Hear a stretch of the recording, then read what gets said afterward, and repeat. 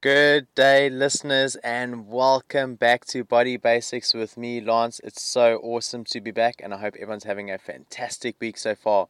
So, does cardio burn or build muscle?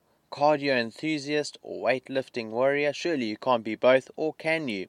That all too familiar divide between treadmills and dumbbells seems to have softened in recent years, and many of us like to dabble in a bit of heart raising cardio while dedicating some of our training time to pumping iron, because life's all about balance, right? But can you still increase your muscle mass while sticking to your post lift run on the treadmill? So when it comes to losing tissue, gaining tissue, and or maintaining tissue, it all comes down to calories. In order to lose tissue, you must be in a caloric deficit, expending more calories than you take in. And in order to gain tissue or muscle mass, you must be in a caloric surplus, taking in more calories than you expend.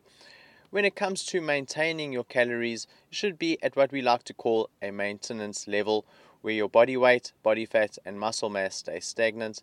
So, how can cardio affect this? Cardio and aerobic exercise is a great tool to use to burn calories, right? Due to this caloric expenditure, cardio is normally associated with the loss of body fat as well as muscle mass. But can you run and still maintain your hard earned muscle? The answer is a simple yes, as long as your calories are matched and the proper type of cardio is utilized. And if you love running and it is a part of your lifestyle, or you are using it to increase your cardiovascular health, then you need to make sure that you are taking in enough calories to make up for the deficit created by that form of exercise. Too much cardio and not enough calories will lead to a loss of muscle mass, both fat and muscle. Remember, when you lose muscle mass, your natural basal metabolic rate slows down, which means you'll burn fewer calories per day. So, what type of cardio should you invest your time in? Cardio should be seen as a tool used to enhance overall fitness or to facilitate fat loss in the form of caloric expenditure. Running long distance and jogging will most likely chip away at your muscle if you go overboard and your overall caloric intake is not matched. Just visualize the body of a marathon runner and that should speak for itself.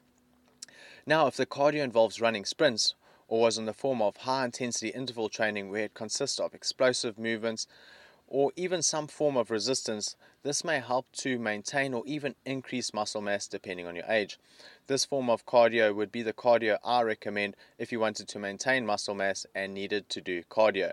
In my opinion, the best way to maintain your muscle mass is through caloric mindfulness and incorporating some form of resistance training. Resistance training is a form of stress that causes the muscles to adapt by creating bigger, stronger muscles, thus leaving you with more muscle mass. So here's some sciencey info for you. Resistance training will also make your muscle more insulin sensitive. Insulin is a storage hormone that will drive glucose into the muscles and live when the glycogen stores are low. Weight training depletes your muscle glycogen, and since the receptors become more sensitive, this means the glucose or carbohydrates you put into your body will be shuttled into the muscle or liver instead of being stored as fat. With muscle cells being more insulin sensitive, there is a less of an insulin output by the pancreas. So with the insulin levels on the lower side as opposed to elevated, the body is more prone to burn fat as fuel and store glucose from carbohydrates from food as muscle glycogen.